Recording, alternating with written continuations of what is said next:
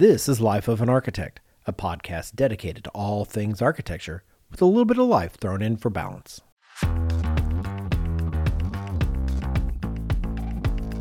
Do you have a design culture in your office? Why is it that some firms have it and others don't? A culture of design isn't something that just happens. There has to be a plan. It needs to be cultivated, and even then, without the right sort of people in place, you might be fighting an uphill battle. Today's episode is brought to you with generous support from Sherwin-Williams. Hi everyone, I'm Bob Borson. And I'm Andrew Hawkins. And today we're talking about design culture, what it is, how to get it, and what you can do to help it become a self-sustaining force in your own office. Force is a good word. It is a good word. You think there's so many cool things that conjure to mind when you say the word force. Mostly using telepathy. Exactly. Mostly little green people. I don't think I would have gotten to little green people. Yoda. Oh, okay, yeah. Or the baby Yoda. He did, baby Yoda. The child. All right. So I've been reading endlessly on today's topic, which is the process of creating a design culture in an office and why you'd want to even do that. And I've been looking at this for about 7 months. Is there anything magical about that number to you, Andrew? 7 months. No. Yes. I know. It's when you started your new job. It's when I started working at Bocapal. And so part of the reason I started looking at this is that I've never had to actually, when it comes to creating a culture of design, I've never had to actually codify it in any of my past offices. I'd say that I'd like to think that I was in a leadership position, but when you're 8 people, 10 people, you're kind of horizontally stratified a little bit. Yeah. I mean, technically I was in a leadership position, but in reality, yeah, you're all kind of on the same playing field. I took out the trash just like everybody else. Yeah, exactly. So, but when I started to come over to my new job, changing the culture there or modifying it, just something from taking it from what it is now, which is good, to maybe something that could be better, was something that was part of the conversation process as I was talking about. If I come over there, what are the sorts of things that they might want me to take on? What am I doing it for? Not that, but yeah. Well, it's an interesting because part of it is, so at Bocapal, we're about 110 to 115 people total, but 80 to 85 of those people are in the Dallas office. Mm-hmm. So we're not that big that you don't know everybody, and kind of have a feel for what's going on everywhere. Mm-hmm. But we are big enough that there's silos of workflow. And because we have 4 partners, one of them is on every single project. You kind of get like, this group of people tends to work with that partner. Yeah. Right. It starts to stratify in a little bit. That's right. I don't know that it's anything that's intentionally planned. It just it's like shuffling a deck of cards 100 times. They kind of start putting themselves back in order again to a certain extent. I was talking with Andrew Bennett, who is basically my boss, about what are some of the positive things that we could take from my experience in a small firm and extrapolate and scale them up to be something of value for a larger firm. And culture of design was one of these topics that came up a handful of times. And it wasn't about we need to change what it is, because they're not looking to change it. They're looking to evolve it, which, let's be honest, that's what every healthy organization should be constantly trying to do. What we have is X. Can we do it better? Can we keep improving? Sure. That's right. That's part of this. So about 7 months ago, I went from this, everything just kind of fell into place and we didn't actually know why it was, it just kind of, I had my thoughts. It's like, based on the people that we hired, we had certain kind of, I won't say recruiting practices in place. We hired a certain sort of individual, and that person kind of led to what I believe created this culture of design that's existed in my past office. So I started drilling down, and man, let me tell you, I've read more articles on this subject, possibly than any other subject in the last 5 years. Really? Yeah. Interesting. Yeah. And you should share some with me. I got them all here today. Well, not all of them. I took the high points because they start to be it's kind of the same. You're like, everyone's writing like the same 5 things, but they're just putting their own kind different bent to it. Yeah. So, but I think it's really important because we've all been there. We've seen it, or you just you project what you believe to be true. Like there are certain firms, and we were talking about this just a little bit ago. Yeah. Like Snøhetta. They seem to have a culture of design there. Mm-hmm. And you look at them and you go, everything they do is kind of like, oh, it has to do with design. Like every moving part seems to filled into this idea that they do everything in an effort to make design a cornerstone of every decision they make. Mm-hmm. I don't know that to be true, right? It just appears, it seems that way. It seems that way. That is the outward projection of what's happening. Yeah. Yeah. So in a case like Snoetta, I don't know, but I do think that perception and reality are the same here. Yeah. Because if people believe this is what a thing is, then they're going to feed into it and it becomes this kind of takes on a life. It does of itself. become that thing, right? Yeah. So, well, we can't all be Snoetta. No. Right? So as I'm reading through this, and I was like, okay, so maybe we start with the idea of like, what is design and is creating a culture of it worth doing? Why would you want a culture design? And I go, well, I'm not sure that I can sum up what that means in a single sentence. I can define what it's not. It's not beer Fridays and dogs in the office, whiteboards all over the place and movable furniture, bean bags. Pin-up walls everywhere. Yeah, that's not what it is. Yeah. That might be byproducts of that. But if you just populate your office with dogs, bean bags, whatever, beer Fridays, you're not going to get it. It's not enough. It's just not. Yeah, no. Right. It might foster something that's already there or add to it. But if you don't have it and you just drop those things in the office, it's not going to work. I mean, people do like beanbag chairs. Oh, yeah. Well, people do like dogs in the office maybe too. And I'm not objecting to beer Fridays, Mondays, Tuesdays, Wednesdays, I was whatever say, beer days. why does Friday got to have the I know. monopoly on beer? Yeah. Okay, so we're talking about you have to build a system where a design can thrive. Everybody's kind of buying into the idea that this is a cornerstone and everything. This is the font from which all things spring forth. Mm-hmm. So I think designers need to understand the purpose of what they're doing in order to create this atmosphere that we're talking about. We're talking about everybody buying in, but obviously it's got to start with the people responsible for the actual design, which is another thing. I think everybody is, like even the person detailing the buildings. I think they're responsible for design too. But like if I take my own office, we have people there that's all they do. Now, we have a process in place. We like kick them from the nest, right? A lot of the designers in our office, they're young. Mm-hmm. Like they're right out of school. Like mm-hmm. We'll talk about this a little bit more later because it comes up again.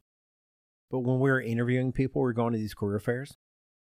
The really clever students would say, well, so what would I be doing? And I go, that building right there, you could design that within like a week of you showing up. Yeah. That's how we roll. Sure. And they're like, what? No, you're kidding me, right? I go, we have older people, more seasoned, that will course correct you and teach you. But yeah, you're there because we want unbridled ideas.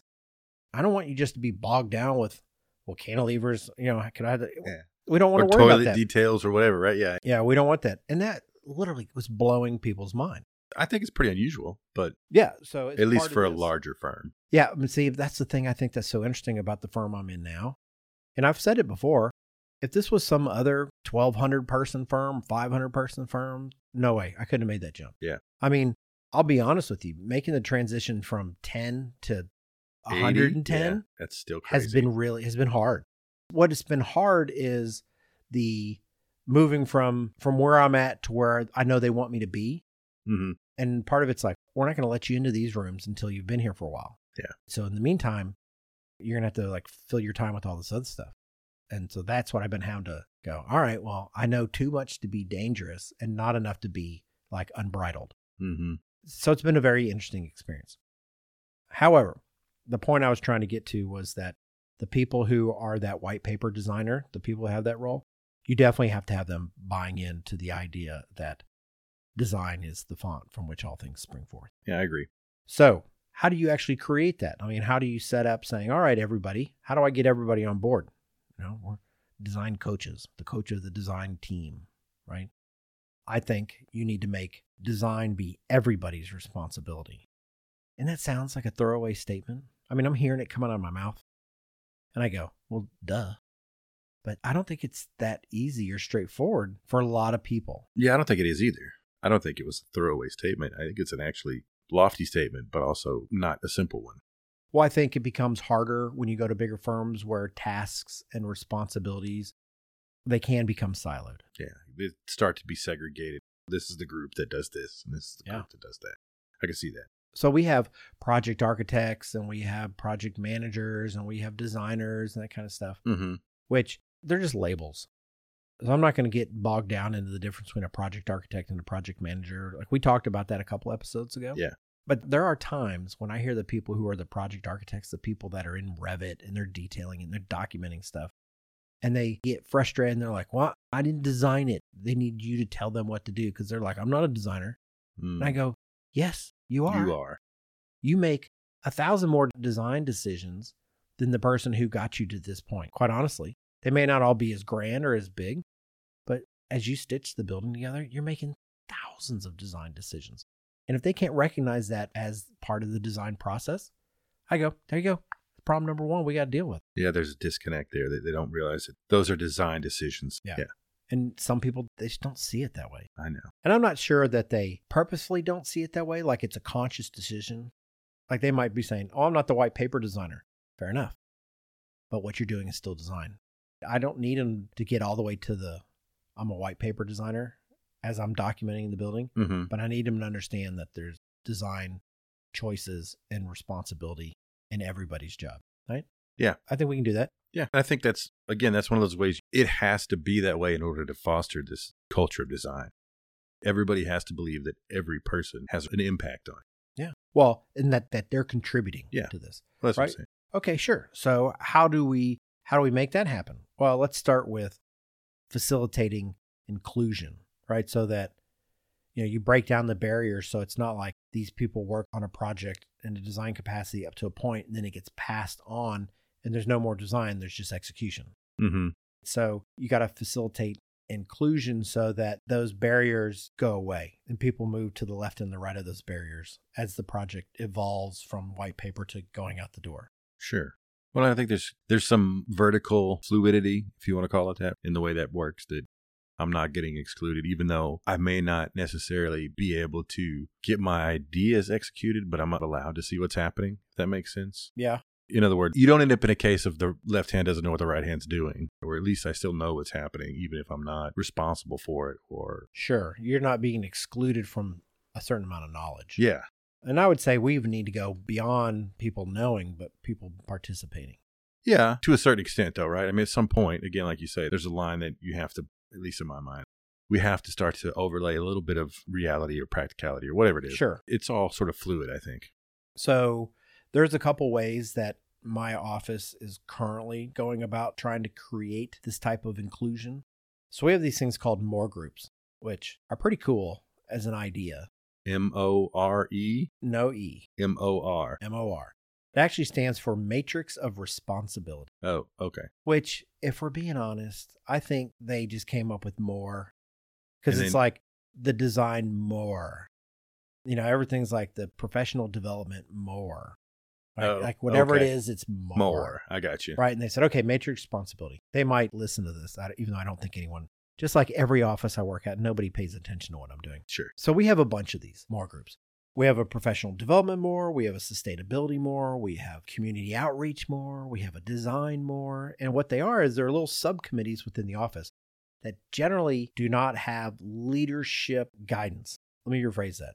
They don't have partner guidance. Like sometimes a partner might sit in on occasion. But they're not running the show. They're not running the show. And really what it is it gives some ownership to decisions regarding processes and involvements and, just anything to the people that work there.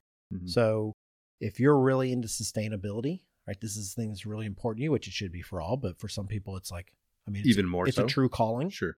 And we have such a person in our office. Our sustainability group has like 30 people in it. It's huge. And they're going through it and looking through the products we specify and saying, these are better used products than these ones. Like the damage that product has on the environment is substantial. Here's an alternative. So they're going through and trying to put some logic and reason behind all these things, and they end up having their inclusion. Yeah. So I'm in charge of the design more in my office, and that's on paper. I lean on everybody in that group to do stuff. I don't have this ivory tower mentality where I decide what we're going to do, and then I launch it down from my ivory tower onto the surfs. So I'll say, hey, I got an idea. And then I'll pull people together and say, what do you think? I want people's opinion. Like, Sure. because I go, if you want something to be successful, you got to have more people that have a little ownership. They got a little piece of it. It's theirs. Like they've helped birth it. Sure. I mean, and I always think more heads are better than one. Yes. So in our Design More group, we have a couple things that we're doing, which I think are kind of fun. And they're for the sole purpose of trying to knock down barriers, create inclusion across more groups than just the white page designers. Mm-hmm. And so one of those things is we have a thing called 7 Minutes in Heaven, which I've actually talked about on the website back in October. What it is we want people to get better at standing up in front of a group of people and presenting. Oh, yeah. Like what I just talked about. Yeah, we want them to be comfortable with it. Sure. So the idea was I'm tutoring these people because I speak to a lot of people all the time and I don't really have any problems. I mean, I think I'm good at it. I've heard that I'm bad at it. The idea is, and these are all volunteers. We haven't had any voluntold yet. Okay. That's good. Yeah. And we actually have people saying, can I go next? Like they're volunteering to go next. And so the premise is basically you get to choose whatever topic you want to talk on. Because the goal of this isn't for you to talk about anything in particular. It's about you learning how to make eye contact and how to talk about just stuff in general. Just talk about to talk stuff. in front of people. Yeah. Sure. So you get to choose what you talk about. So that way, that's not part of what you're having to figure out. You're not having to memorize something you should already be very familiar with. Sure. Right. So if you want to talk about the 1927 Yankees and Murderers Row, you can do that. So I kicked it off. I talked about barbecue. I was like, if I don't talk about barbecue on this weekend. Well, it's funny. They said, Bobby, you have to go first. And I go, done, easy. And they go, and you can't talk about anything you've ever talked about before. I was like, oh. I go, okay, well, I've never talked about barbecue. So I gave a presentation on barbecue. I'm going to guess this is a 7-minute presentation. The idea is it's 7 minutes of whatever you want. Yeah, whatever you want, baby. Okay. Right? And we say 7 minutes is loose. We want to give people, they can punt out, like you don't have to go for long. It's not a half hour. Yeah. Well, you got to build up to that. Yeah. As we've seen from multiple conferences that we've attended, first time to present something and it's an hour, that's bad. It's rough for some For people. most people. Yeah. Oh, yeah, for some people. We're looking for 7 to 10 minutes. Sure, yeah. So we had one on graffiti. We had one on the renovation of the NASA Space Command down in Houston. I gave one on barbecue. I mean, we have one on Burning Man coming up. I mean, Nice. They're really cool. Yeah. And everybody, they love them. And people are like, I'm going to go. I think it's going to be fun. So we do that. That brings in everybody who wants to participate, not just the white paper designers that sit in pod 3.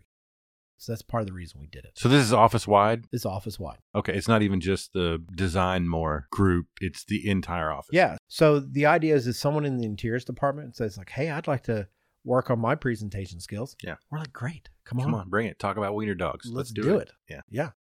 So that's one way we're doing it. We also have, as part of that same Design More group, I put together this program called Subject Matter Experts, SMEs.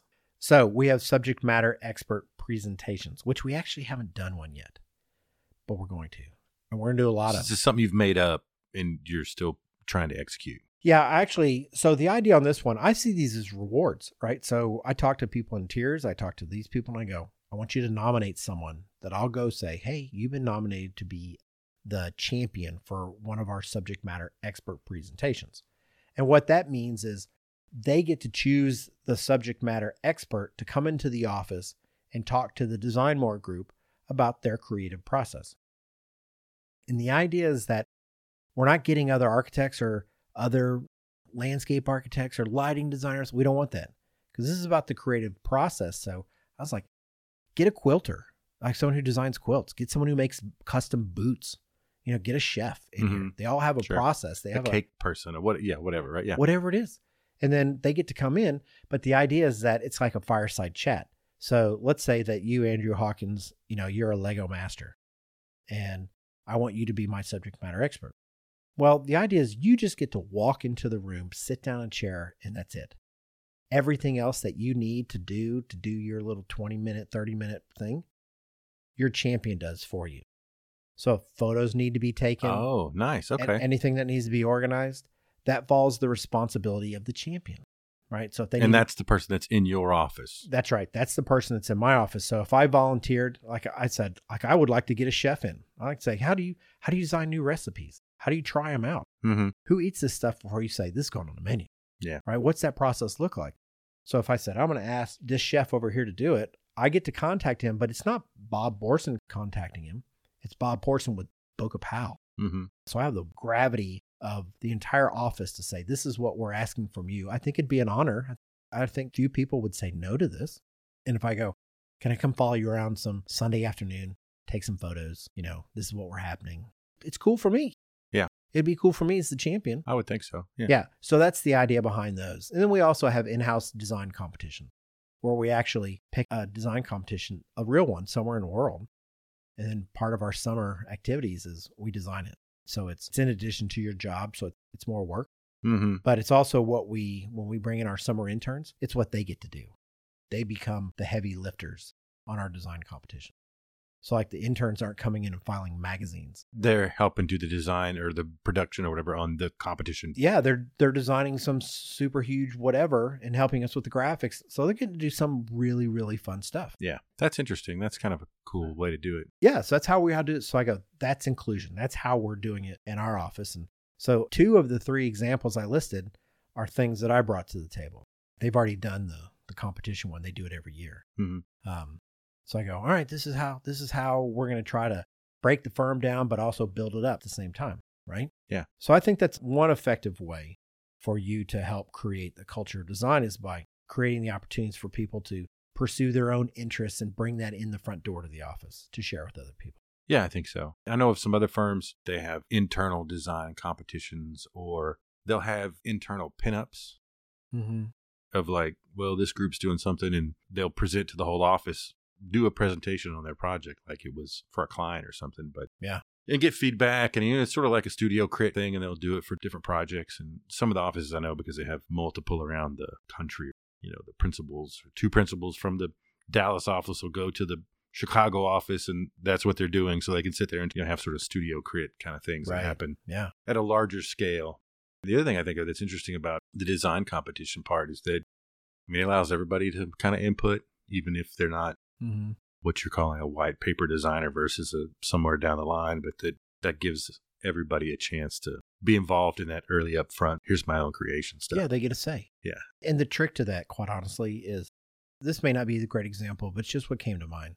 Let's say you're not really good at sketching, and I give you like the most beautiful sketchbook, bound, Yeah. gold edges, and I say, here's your sketchbook. Well, you're already a little like, I can't really sketch that good. This book is going to be intimidating. Mm-hmm. But if I give you like a janky, like a terrible spiral binder kind of thing, and I go, just sketching this thing, it doesn't feel as precious, and you're more likely to kind of put something on it. Mm-hmm. Right. And I go, with these design competitions, you're kind of insulated. So no one's saying, hey, Andrew, go design this new Uber Lyft project. And then all 10 of us are going to get back and we're going to compare what we all did. And you're going to go, I can't hang with these people. Yeah. Right. So you're going to go, it's not for me. We're like, we're not doing it that way. Yeah. We're collaborating. This is like the Stone Soup. You remember this Stone Soup story? It's like, no, I don't know that I've ever heard the Stone Soup story. Stein Supa. I did it in German class. The short version is these 2 guys come into the small village and everyone's like, oh my God, we're starving. And they said, we got this. We can feed everybody. And they said, we have this recipe for stone soup. It's amazing. And they said, oh yeah. And so they get a big pot, fill it with water, and they put some stones in it. People are like, I'm not sure that's going to taste very good. And they're like, you know what? It's better if you have carrot in there. And one of the villagers goes, well, I have carrot. And they're like, well, go get your carrot. I got you. And then someone else build it all together. That's right. Someone else goes, I have potatoes. And someone else goes, well, I got some salt. And the whole village contributes to make this amazing stone soup. Right. Dun, dun, dun. Yes. More from Life of an Architect in just a moment. So Andrew and I are sitting here today with Sue Watt, who is the Director of Color Marketing at Sherwin-Williams.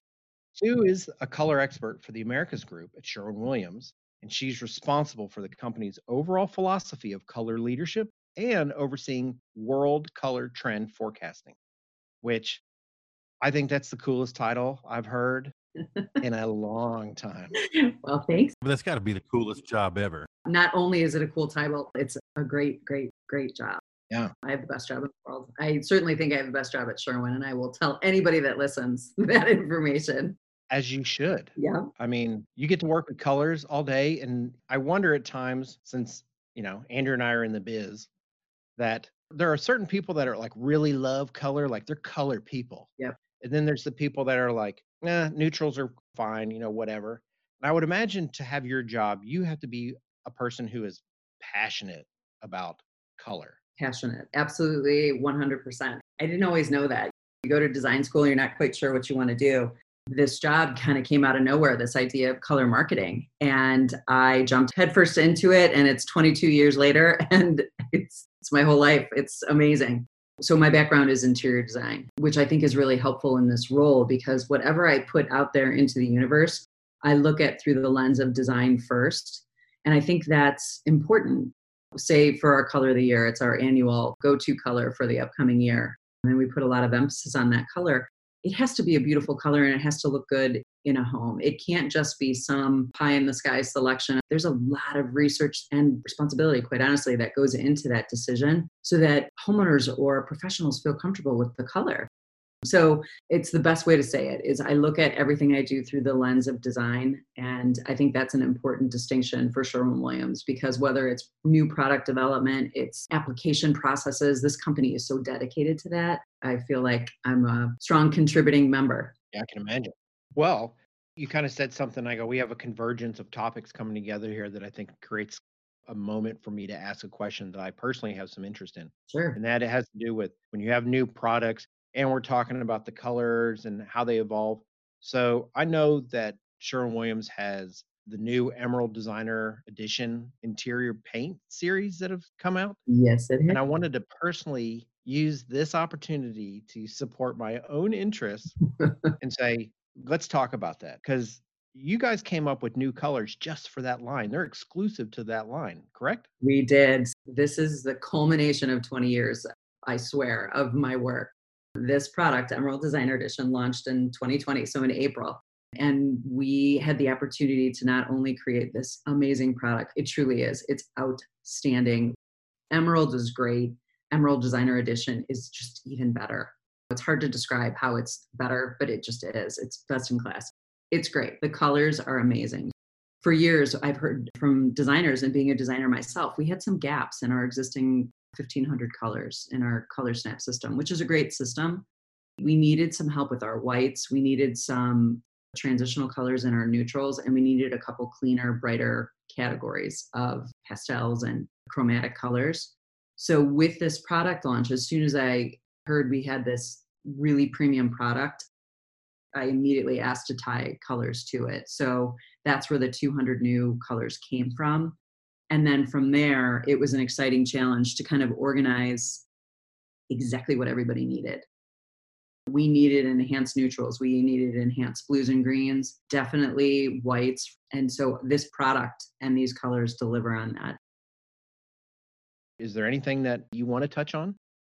In April, we launched an architect and designer support center. It was really a reaction to everybody staying quarantined and safe in place for COVID, but there was a lot of resources questioned. In this new virtual environment, how do architects and designers get support that they need? Because the work is still continuing. So we put together a dedicated website where we gathered all those resources together into this microsite that supports the A&D community. So I highly encourage everybody to visit swdesignersupport.com. So yeah. Well, I love it. Love it. Yeah, wonderful. Thanks, Sue. I really appreciate you taking time out to chat with Andrew and I today about Sherwin-Williams and their new Emerald Designer Edition interior latex paint. Good job. And the colors of the future. And the colors of the future. Awesome. Good luck. And I love the show. So keep doing the good work. Fabulous. The links will be in the blog post. So drive safe. Don't feel like you got to write it down. And we'll point you to emeralddesigner.com and the resource page that Sue mentioned. Awesome. Thanks, everybody. Thanks, Sue. Thanks. Take care. Thank you. Bye, guys. Have a great day. Let's move on to another way that I think you can help create this culture of design Okay. in an office. And it really comes to, and I almost sometimes I think, I should have started with this one, but I want to ease into it a little bit, which you got to have the right sort of people in your office, right? Like I think the person that says, I'm not a designer, I just draw stuff. Part of me goes, that's the wrong person. Sometimes you can't make that person not be who they are. Like they feel like they need to defend themselves for not being a designer. And I go, I don't want that. Yeah, I could see that. But at the same time, I mean, I wonder though, I mean, because we were talking about it a little bit before, but is that just because that's what they've been told or the way that they've been informed before? Like, I wonder if you can change that person would be my question is If like, that's if I true, can do it or If not. that's true, I feel like I could change that person. You know, if I could say, here's the value you bring, like you making a decision between this kind of base and that kind of base, you may be thinking you're doing it from an execution standpoint, or, hey, we don't want to use MDF as our painted wood base. We'll use poplar because it holds together better and blah, blah, blah, blah, blah, and it costs less. And I go, those are design decisions. They're rooted in some practical aspects that are not aesthetic, but they're still design. You're making a decision between one product and another. It's design. Yeah. When you make the decision to say, hey, let's make this base 3.5 inches tall instead of 5 inches, because that way it'll slide under my toe kicks when I bring it around on my millwork package. Yeah. Right. I mean, these are very practical kind of things, but aesthetically they make a difference. Mm-hmm. And so, yes, there's a little semantics that are at work here, but for the person that almost like is defensive, like if they associate, I'm not a designer because I'm not that kind of person. That's what I'm fighting. Okay. I see what you're saying. Like it's a knock. Like for them, it's a bad thing. Yeah. Okay. I got you. I go, that's what I don't want. I want everyone to realize that.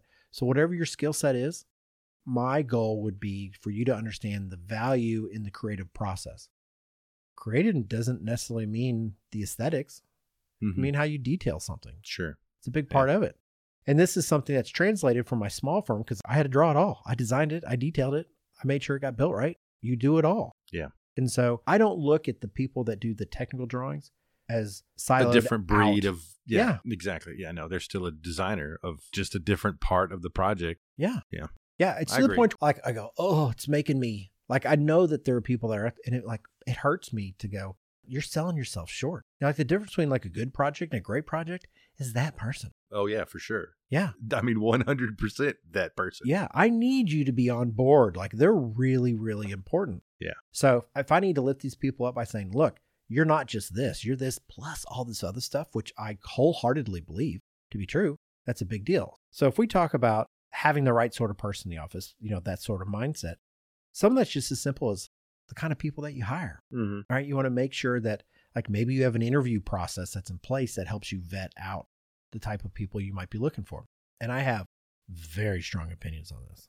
They're not mean opinions, but like I'm not a fan of being passive when it comes to hiring people. Mm-hmm. I go, don't get them off the top of the barrel. Get them while they're on the tree. If I want somebody good, you got to go get them. You can't just like hope they come to you. Oh, yeah, I see what you're saying.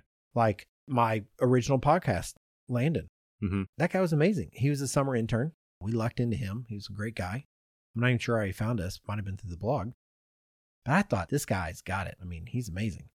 So I kept in touch with him when he went back to school, checking on him. Mm-hmm. How's the projects? We have another young woman that worked in my last office as a summer intern for 2 summers. Same thing. I kept talking to her when she finished her last year. And I am aggressively saying, I need you to come to where I'm at now. And I'm sure she was all prepared to go to where I was before. Mm-hmm. And I'm like, it's not just me. So there's a difference between big and small. It's not just Bob and small and Bob and large, right? That's not what we're talking about here. Let's look at what your interests are. But I talked with her all year long, and this is part of it. And we also started talking about we need to have a more robust internship, right? Like if anybody who comes to our office as an intern and then they go back to their school, they have really, really positive things. Our internship program is amazing. I mean, you're not doing garbage. Yeah. They're like, I designed this amazing building with these other people. I think part of it was we turned over that program to some really amazing young women in our interiors department, and they get it. They're like, we need to do things with these people, not just in the office, but socially. Like we need to put together events for them, like team building exercise for the interns to go do. So it's not like they just show up, work, and then go, right? We like, oh, you're going to lunch with these people today. Yeah. You're going to go do this after work. They're not viewed as temporary / disposable / cheap labor. Yeah. But the idea is that they leave screaming the benefits of working at Boca Powell, Mm-hmm. and it works, right? Because then all of a sudden people are like, well, I've heard a lot of really good things because I was in your office and they loved it and they want to come back and work for you. And that's the sort of thing that's got some legs on it. Mm-hmm. but we're just kind of building it up. We've always had interns, but I think this real kind of renewed enthusiasm to how we run the program changed about 2 years ago. That's part of it. So I think how you hire, and also I'll tell you that, I just got back from career fairs at a couple different schools, and it was a very interesting experience. What do you guys go to those for?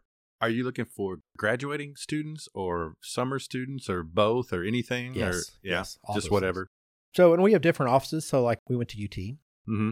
and we have an Austin office. We have a Dallas office. Sure. Some people might want to stay in Austin, but some people might be from Dallas and they want to move back to Dallas. So we had 4 people go to the Austin one. And I went because I'm on the UT School of Architecture Advisory Council. So I wanted to be a part of it. Plus, it's my alma mater. I went to school there. Sure. Andrew Bennett, who's one of the 4 partners in the office, he was also a graduate from UT. He's older, like a lot older. Like way older from what I remember. Way Yeah. more older than me. So he wanted to come because we're trying to say, hey, let's leverage. Andrew's like the most positive, happy guy. It's like everything's awesome. I rarely hear him complain about stuff in front of, like in an open room. Mm-hmm. I just don't ever see it. Yeah. So he's got a very infectious personality when he's dumped in front of younger people, for sure. And then we had some people from the Austin office go. And we talked to everybody who wanted to talk to us, Mm-hmm. and we met some amazing, amazing people. But it's funny, they'd come with their, and this happened, I went to Arkansas too. And I got to tell you, kudos to Arkansas. They were amazing. What they're doing at that school, I'm really impressed. I came out going, there's like 6 or 7 can't miss people in this class. We can't take them all. I mean, we're about to have leg wrestling competitions. Sure. We can hire like 4 or 5. 4 people. Yeah, I'm sure. Yeah. And we went to 7 different schools. Oh, wow. Right. And we're like, how do we pick? So it's cage math, with the people that went. Yeah. Which I like my chances in that environment. But yeah, it was amazing. And so what we ended up doing is we're saying, let's build up the intern program. Let's get them positive so that we can vet these kids out and get them excited about what the possibilities are. And they come in knowledgeable about who we are. We're not having to convince them anymore. Mm-hmm. That's a big part of it. Yeah, that is. But what was funny is I looked at a lot of portfolios Mm-hmm. and nobody really understands. Like, I don't look at portfolios the way I guess like anybody does. I guess I'm unique in all the world on how this happens. I don't really care about your projects. What I want to look at is how you put your portfolio together. That's the one project I know you have ownership of.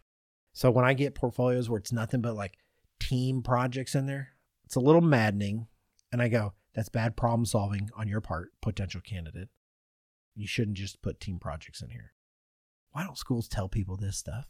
I'll tell you, being a person in the school now myself, though, the problem is, at least at state schools like mine, they have to do team projects because the instructor to student ratio is so blown out of proportion that if they're not doing group work, you don't get to talk to students individually.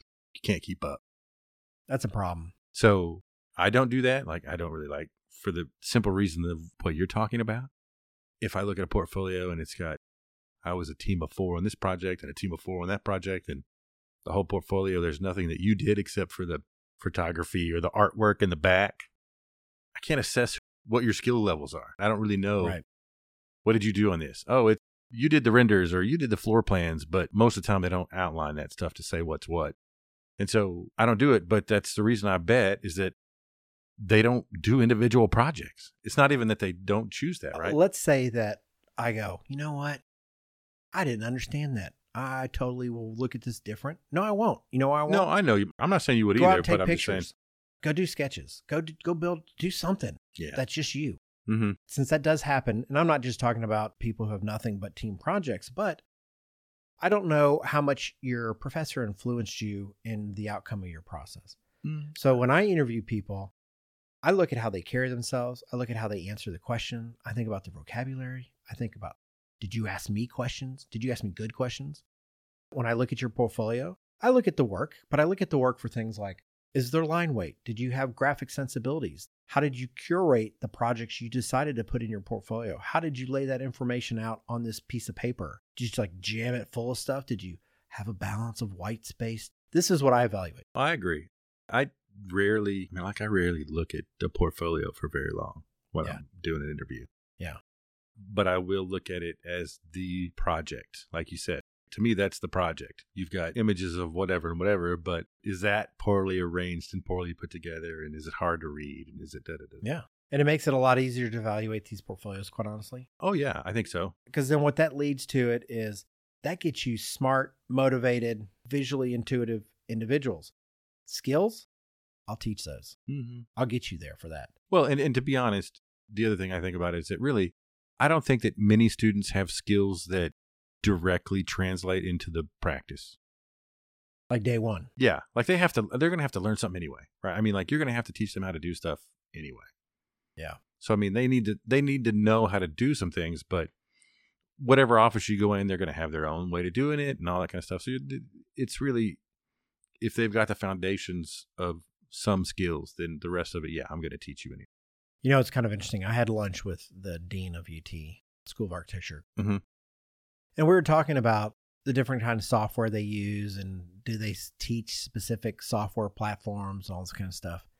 And she was talking to us about the pressure that she's getting as the head of the school, about firms saying, we want your students to come out skilled in this activity software day one. So she goes, things like Revit, you guys got to learn it. That's what employers want. And I go, that's kind of a bummer. Mm-hmm. Because I look at it and I go, all the people I know that fit my criteria for hiring, and I know I have the ability to be a little bit in a white tower on this. Like we get really good candidates for employment. They're all smart enough. They don't know Revit. They'll know it in a month. That's not the rate limiting step in a month. If I'm just hiring a warm body that can draft, if that's the only skill set that I need, then yes, maybe I would want them to know Revit day one. The people I'm talking about that are on this list, the people that would actually support the idea of design as a culture, I don't need them to know Revit when they come out of school because they'll learn how to do Revit fast enough when the time's right. I agree. You know, in some ways, it could be a detriment if they know it too much because they're going to have bad habits that they've created for themselves or fall into your system that well. Well, I also think that it limits creativity to a certain extent. Oh, yeah, for sure. You know, there's a guy I work with, Jason Hansen. Funny guy. Like, I really like him. I'm sure he doesn't like me that much, but that's not true. He likes me fine. I think it's disproportionate because his skills are on display. He's hard not to look at and go, that's a serious dude. While goofing off. He's good at what he does. He described the use of Revit perfectly in a way that I've been searching for a way to describe it for years. And he goes, as a design tool, Revit's no good because it requires you to know where you're going before you get there. I was like, that's pretty solid. Mm-hmm. I think that's part of the reason why, as a firm, we tend to like SketchUp. You know, it's a really simple program. I mean, you can do a lot with it with really not much. You can go down a path and go, no, that didn't get me there. Chuck it and not feel like you've wasted you haven't wasted huge amount of effort. That's right. Yeah. So he'll actually build stuff in Revit and bring it into SketchUp. Like if he goes, I want this really complicated curving wall that might be a little difficult for me to build in SketchUp. Mm-hmm. I'll build this one component in Revit and import it in as a piece. Which is funny because to me that sounds backwards, but yeah. Yeah. But he doesn't do that often, but he says he can. Yeah. I want to move on to the idea of fostering social capital, which just those three words make my head hurt a little bit. Not that I don't buy into them, but I go, there should be an easier way to describe what those three words represent. But this really has to do with whether the people in your organization lower their heads and keep to themselves, you know, which that by itself is an activity that does not encourage inclusion and collaboration.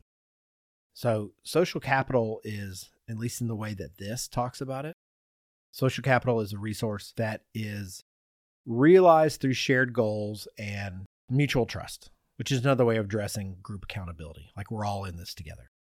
When social connections between team members are strong, this can positively impact your workplace and create happier people, better communication, better distribution of information, healthier dynamic of group action, all the good things that we all want.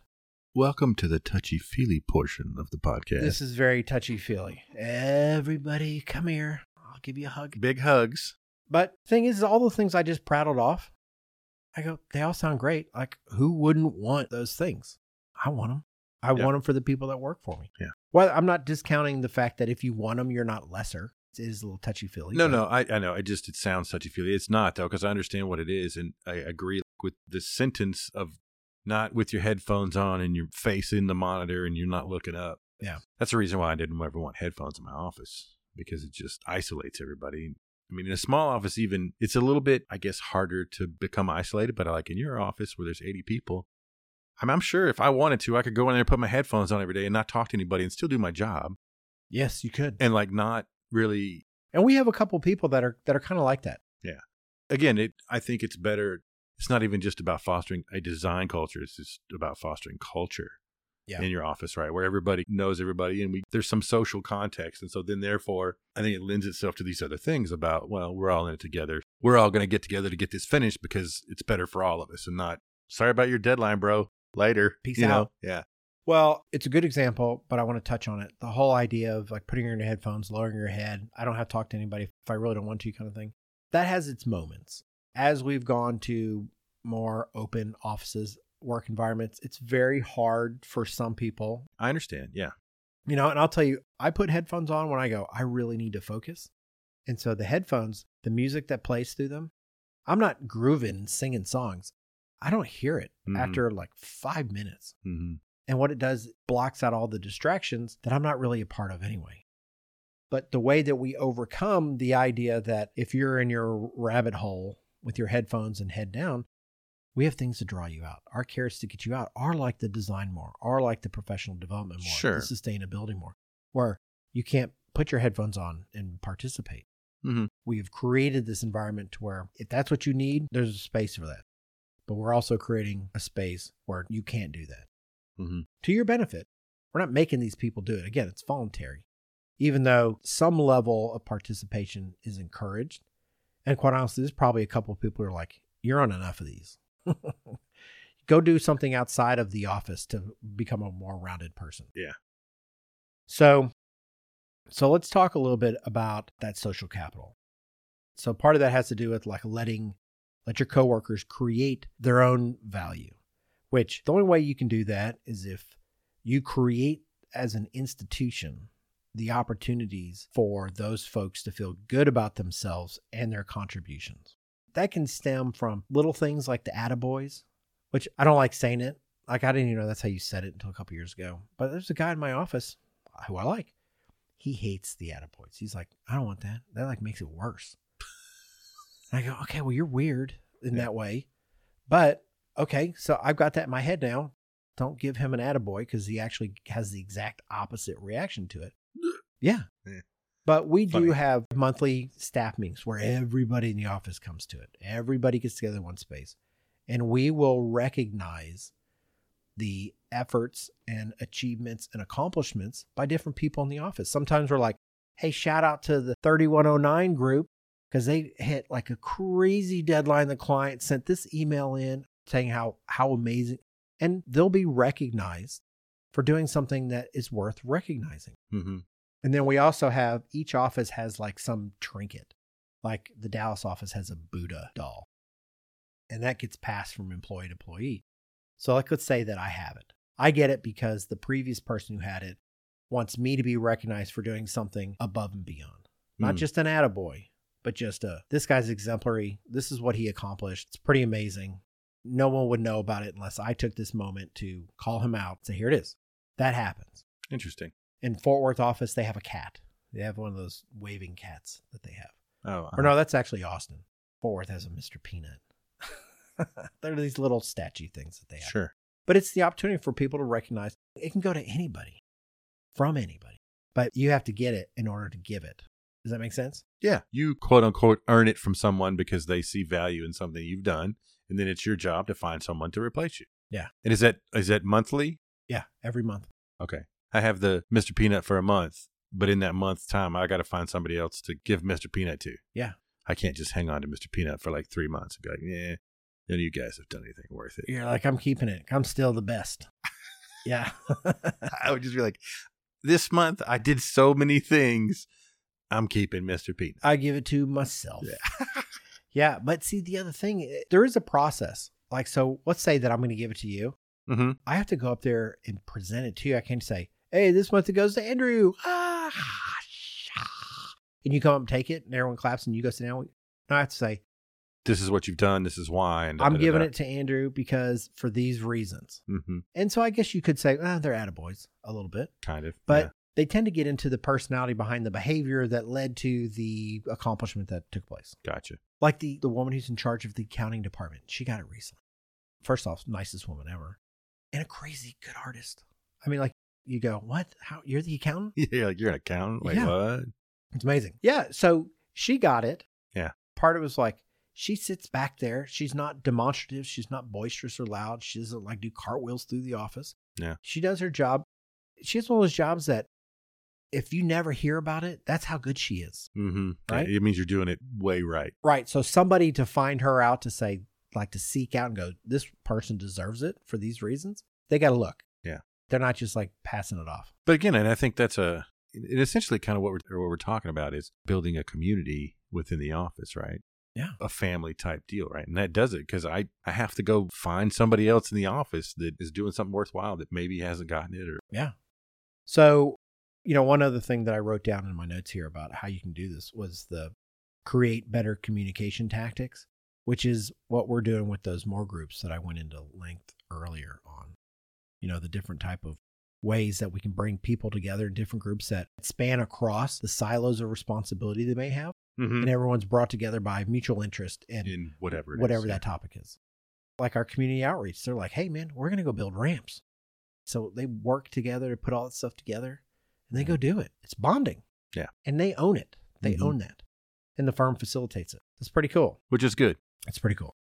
So I have this thing on here. It talks about a few ways to improve employee engagement.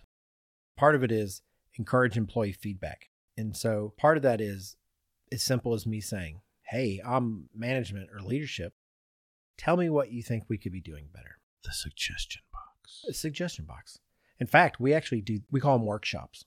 So like the design pod, design group, we recently had 2 workshops and we had 8 people come to this one, 8 people come to that one. We did a SWOT, strength, weakness, opportunities, threats. We talked everybody through that. And this is just, it really could be a bitch session, but it's not. It wasn't. Mm-hmm. They were talking about, hey, this is good. This is what we can improve on. And, we're barely course correcting them to stay on point sometimes. Mm-hmm. We just kind of let them go. And then halfway through, we brought up the same kind of SWOT chart that was created 2 years ago. And we compared them. We're like, what did we think we were good at then versus now? Yeah. And like communication was not a good thing. And now it's like, it's a good thing. Or if we have one that says, oh, this was a problem 2 years ago and it's still a problem, let's highlight this one. Let's figure it out. And so with that information, once you create the opportunity for people to say, hey, here's opportunities in a safe place, right? Because we don't want people get in trouble for this. The next thing on this list becomes really important because once you've created that opportunity for employee feedback, you actually have to take action on that feedback, which I think we could be better at, but I would say that regardless, no matter what it is, we can be better at it. And it's if we say, hey, we're going to do X, and then somebody goes, yeah, we always talk about it, but we actually never do anything about it. That's the worst. Mm-hmm. Like if you create the opportunity for people to say, hey, we should try to make this better. You go, that's a great idea, Bill. And then you don't actually do anything with it. You're better off not asking Bill for his opinion in the first place.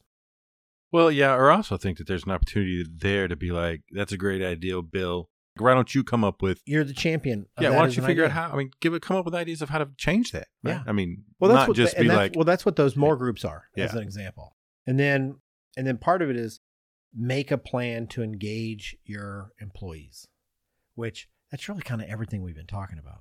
Yeah. It's like, how do I create an opportunity for you to be in the position for you to do your best work, the thing that makes you most passionate? And then once you're in that position, how do I give you the opportunity to provide me feedback on how I can make it even better or how you can make it better?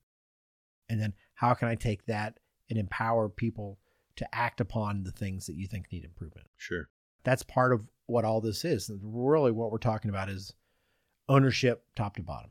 Yeah, I feel like we've gotten a little bit off this idea of creating a design culture because we're really talking about sort of an office culture that doesn't necessarily matter about design.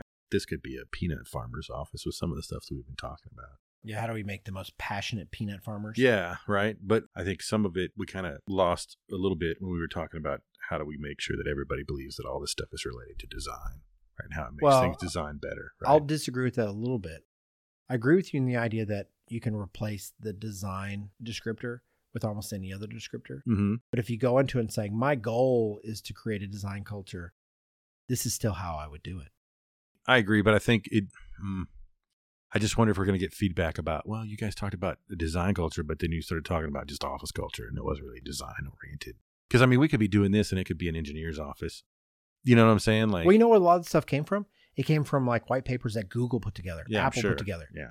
But the whole idea has to do with this creative process. Yeah. And in order to create an environment where the design or this creative output is the process and everybody needs to buy in, the only way you can get anybody to buy into anything is to let them have ownership and responsibility for it. I mean, Okay. so Yeah. even though we might say, hey, we said this was about creating a design culture, it can be really about creating just a positive culture. But in our case, I want the design culture, so that's what it's about. Mm-hmm. If I want it to be about better peanut farming, I can make it be about better peanut farming because that's what I want it to be about. It's still the same process. Yeah. I think that's kind of the point of this, is that Okay. that the goals that you want, if you're trying to take the culture from A and move it to B, how do you make that happen? Part of it is you have to get the right people in. You have to create the opportunities that allow that creative process to come out and people have a voice in that creative process, Mm-hmm. which is what we're doing with back onto the Design More. Like we have other things that go Sure. along with it, but the Design More, I'd say the Design More is one of the most heavily engaged groups. And that was not true a year ago. Hmm. In fact, we've heard people complaining that they're getting too big. Like there's too many people coming to them now. So they're not proving as valuable because they're people that don't get to talk. We have an hour and a half. And we meet every 2 weeks. Yeah, the group gets too big for everybody to be involved. That's right. Actually. And so it becomes an issue, Mm-hmm. right? And so we're actually kind of victims of our own success at this point. And I go, once some of these other things come online, it's going to get worse. We're going to have different problems that we're solving. But you know what we're not going to be solving? I'm not worried about engagement anymore because people are showing up. Yeah. People that didn't typically come to these things are now coming to them. Mm-hmm. And part of that was me as Bob. They said, you're in charge of the design, or how can we make it to where people come? And you're going to laugh at me for this. You're going to go, of course you did.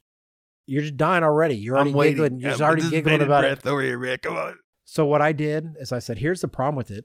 They're too like whatever. I go, we need some structure to them. We need to have an agenda. Every one of these meetings is supposed to last about an hour and a half. Mm-hmm. And I go, I want 30 minutes of scheduled, this is what we're doing, followed by an hour of whatever the hell we want. We can be as fluid as we want. We can let conversations go wherever we want them to go. But every single one of these, for like the first 30 minutes, we have like 2 or 3 things that we're going to do that people can count on. And we're going to have an agenda that says, today we're doing a 7 minutes in heaven, and it's going to be, Luis is going to be presenting today. Right. You're going to know what that is. And then it's going to be followed by Mr. Lane's neighborhood. And he's going to be talking about tips and tricks on blah, blah, blah, blah. There's a structure to it. Mm-hmm. But then it evolves into, hey, did you go to the design lecture at the architecture forum last night? What did you think of that? Yeah. Blah, blah, blah, blah, blah. That's part of it. I go, but you got to have both, right? You got to have some structure and you got to have room to go wherever you want it to go. It can't be all the latter and nobody wants it to be all the former. Yeah, I know. Right? Why would I make fun of you for that? It sounds right. I know it's right. You make fun of me for actually like being organized sometimes. No, I don't. Okay. That'll get cut out. I'm organized. You just don't. You just think I'm not organized. I'm very organized. Compared to me, you're not organized in the same way I am. It's just a different way. And Yeah. the only way that Yours is in your head. Which this only is the only does you reference better. point you have, though. What's the only thing we do together? I know. So that this is not. This I don't is- organize this. This is not mine to organize. But it could be.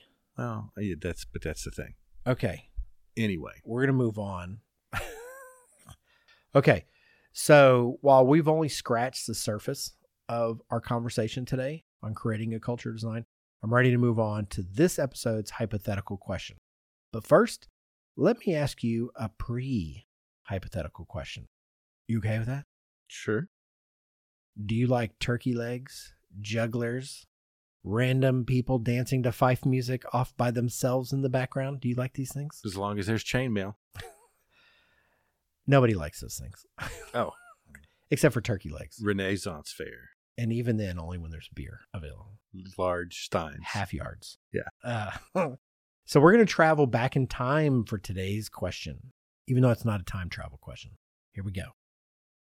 What kind of peasant do you think you'd be if you were born in medieval times?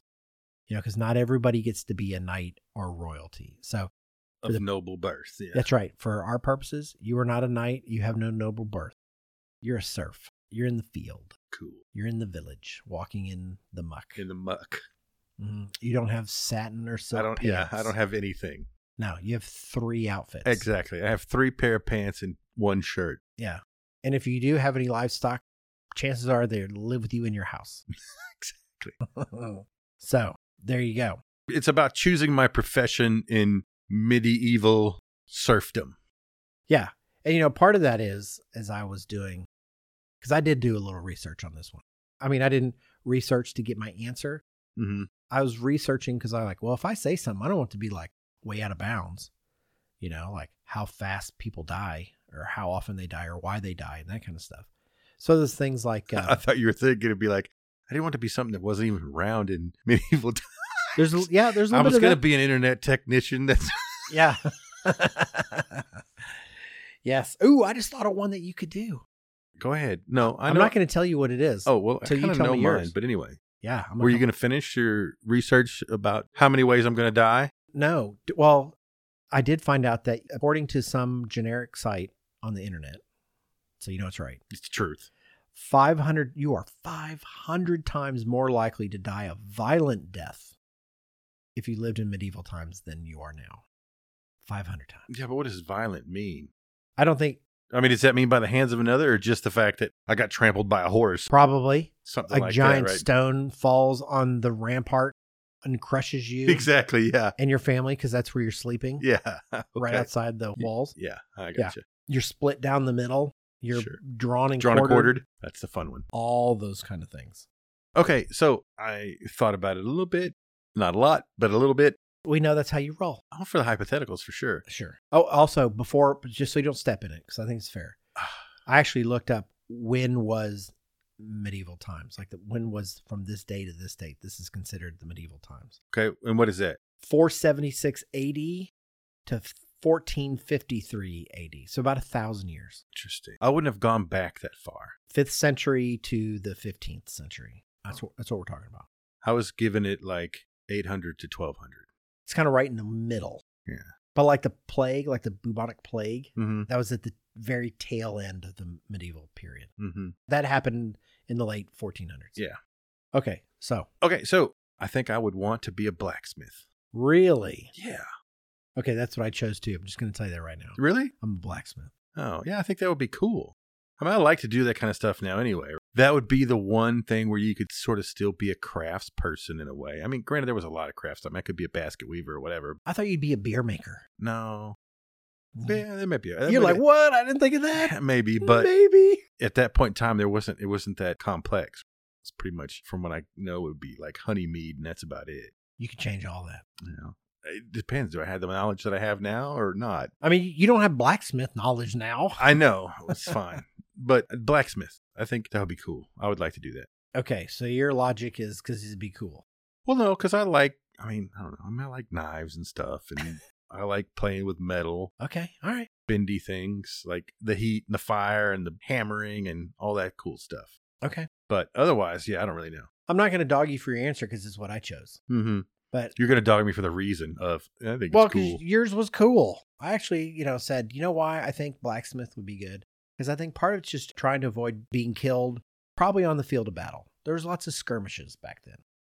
And I go, if you're just like the farmer, they're like, man, you got rounding you up, tenant, and we're going to go fight the neighbor. Oh. Bring your pointy stick, Yeah. right? Well, no, the blacksmith's going to make you a sword, Maybe. and here, go. Can't make them for everybody, right? Yeah. So, but I go, they're like, blacksmith's too important to put on the front lines. That's why. I like the rationale there. Right? It's like, I don't want to die. it's because I'm going to stay at the back, hammering out the swords and That's fixing right. the armor. That's right. They can't do it without me. You're going to make fun. You go, yeah, Bob wants to be important. I'm the one saving everybody's life No. by making them chainmail Yeah, you're better- saving your own life. and better weapons. Yeah, really. I don't want to be out in the field. Well, I'm with you. I just didn't want to be a farmer. Like, I was like, oh, I thought, well, I could be like a bread maker, but I'm like, no, because somebody gets mad at you and they kill you. I think that could happen with anything. Yeah. Right? Maybe more so with the blacksmith. I don't know. Yeah, they might try out to see how good the sword you made you is made this on sword's you. terrible. Watch. It doesn't even cut your arm off in one slack. It takes I 4. have to hack you. I'm going to be hacking on you for a while. Yeah. So here's another thing. So you might be thinking, I was all prepared for why you were going to laugh at me for my choice. Because I'm not the biggest guy, right? You know, like compared between the two of us, you're definitely bigger than I am. Okay. But I'm still trying to figure out what this happens to do with anything. Therefore, I would have been more attractive in the Middle Ages No, I'm because I saying- was more rounded. I think I don't even say it like that. Anyway. No, but I think the idea that, you know, when you what kind of imagery do you conjure to mind when you think of somebody pounding away in the forge? You think of like big, burly, muscular okay. people. I got you. Yeah, And, you know, I think few people would look at me and think that I'm a big, burly, I got you. you know, but you'd be wrong. I mean, I am 6'1", 215. I am not small. No, it's just next to me. You're just bigger. So people would want to go to your village to get something from you than to my village. But see, I got a good attention to detail. I'm obviously really good at building and maintaining fires, right? That's already a current. Oh, I got you. I'm good at that, Mm-hmm. right? And I think, you know, this 21st century big brain of mine, like it's not just pounding away at stuff, you know? Okay. Craftsman. Yeah. That's me. All right. I'm a 6'1", 215-pound craftsman. That's fine. Right? I think that's not unreasonable. Here's another reason why I thought. So I was like, why do people die in the medieval times? Other than like germs. That was a big one. And like skirmishes. That was another Mhm. big one. Just traveling was dangerous. Not just from like bandits in the woods, which they were there. That was dangerous. Mm-hmm. But like you going from point A to point B, you're like sleeping in the woods, you get attacked by animals, or you find an inn and it's riddled with fleas, and they're carrying disease. I was like, you're gonna die from fleas? That's a new one, but Well, I got you. That's where the plague came from. Yeah, from diseases. Yeah. Okay. Blacksmith, they don't go anywhere.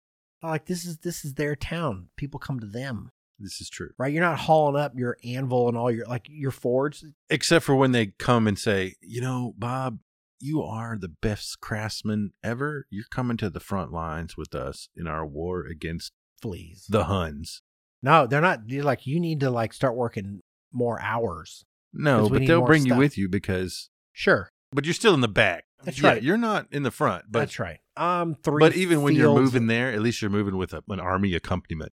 So Yeah.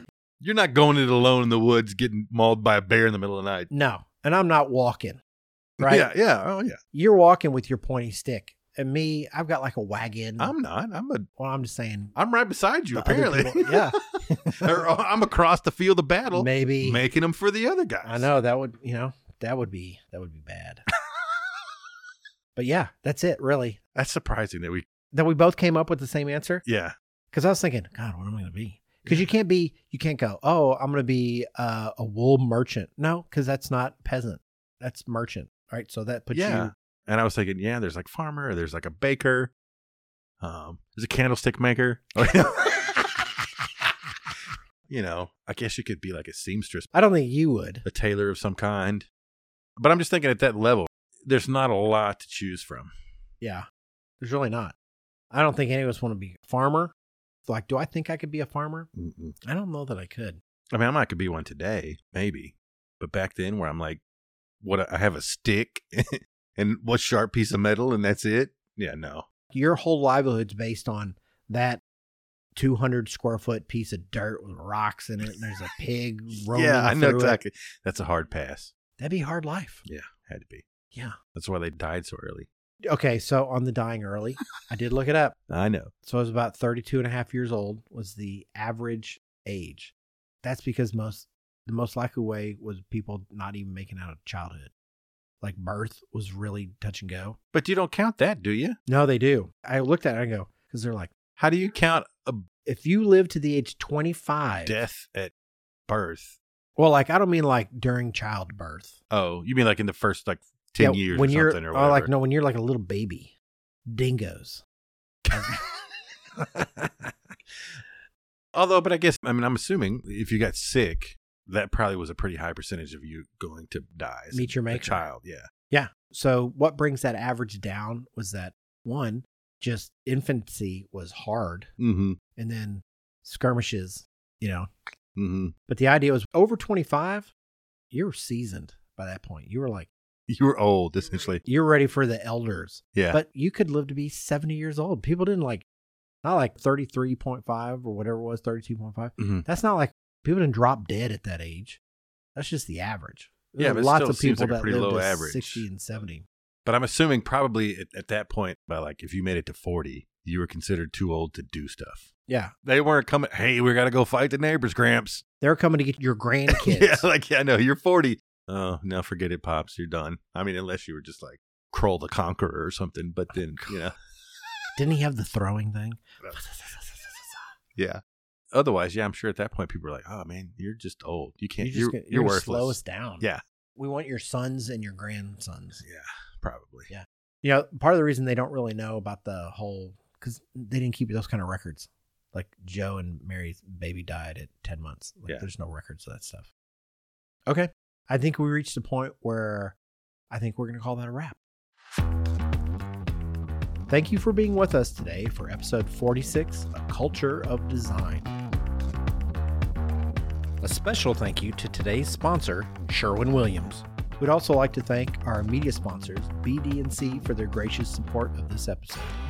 If you liked today's episode, please take the next 15 seconds and head over to your podcast listening app of choice and hit that subscribe button so that you can get those oh-so-fresh episodes every 2 weeks. While you're there, please leave us a 5-star. The grass is always greener where you water it rating. Be sure to visit theoriginallifeofanarchitect.com for show notes, links, info, and photos from this awesome episode. Be sure to stick around until the very end, and we'll pull the curtains back and include some audio from the show that makes us look foolish as our way of proving that we're not robots. Thanks so much for tuning in. Cheers. Take it easy, everybody.